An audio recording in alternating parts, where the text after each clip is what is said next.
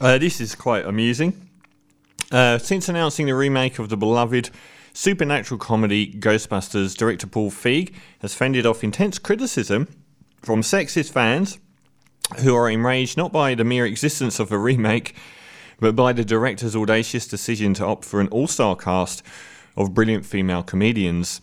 Thanks to YouTube, the hostility facing Ghostbusters is on full display.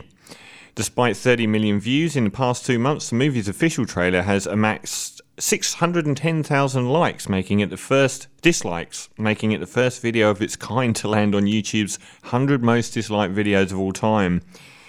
The question is, why so much hate?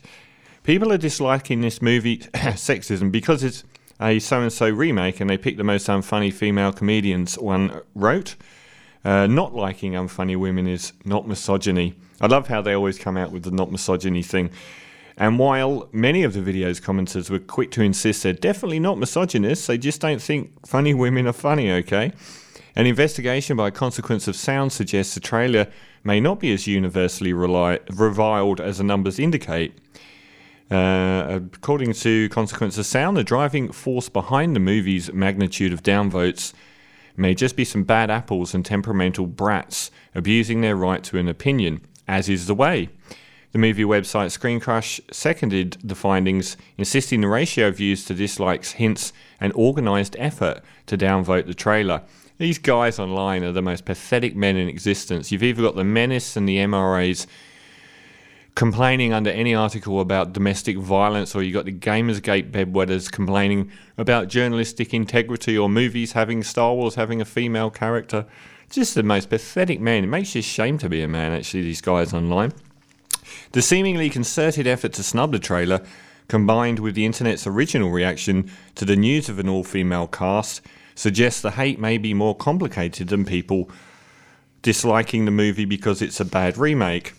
After first announcing the gender switch last year, The Guardian reported Feig said the backlash was some of the most vile, misogynistic stuff I've heard in my life.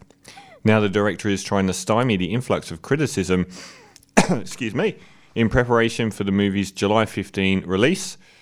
The haters on our trailer were very proud of the fact they racked up so many dislikes, but that's not a majority by anyone's standard. Some of it is that people don't want an old property touched, but mostly because it's women. It makes me sad that the negativity informs every article now. There's always some comment about how people are down on it. There's a whole new sexism that just seems to have arrived online in the last sort of 3 or 4 years, and it's just amazing now. I've commented on it a lot on this show, and I try and have fights with these people all the time online because I just hate them.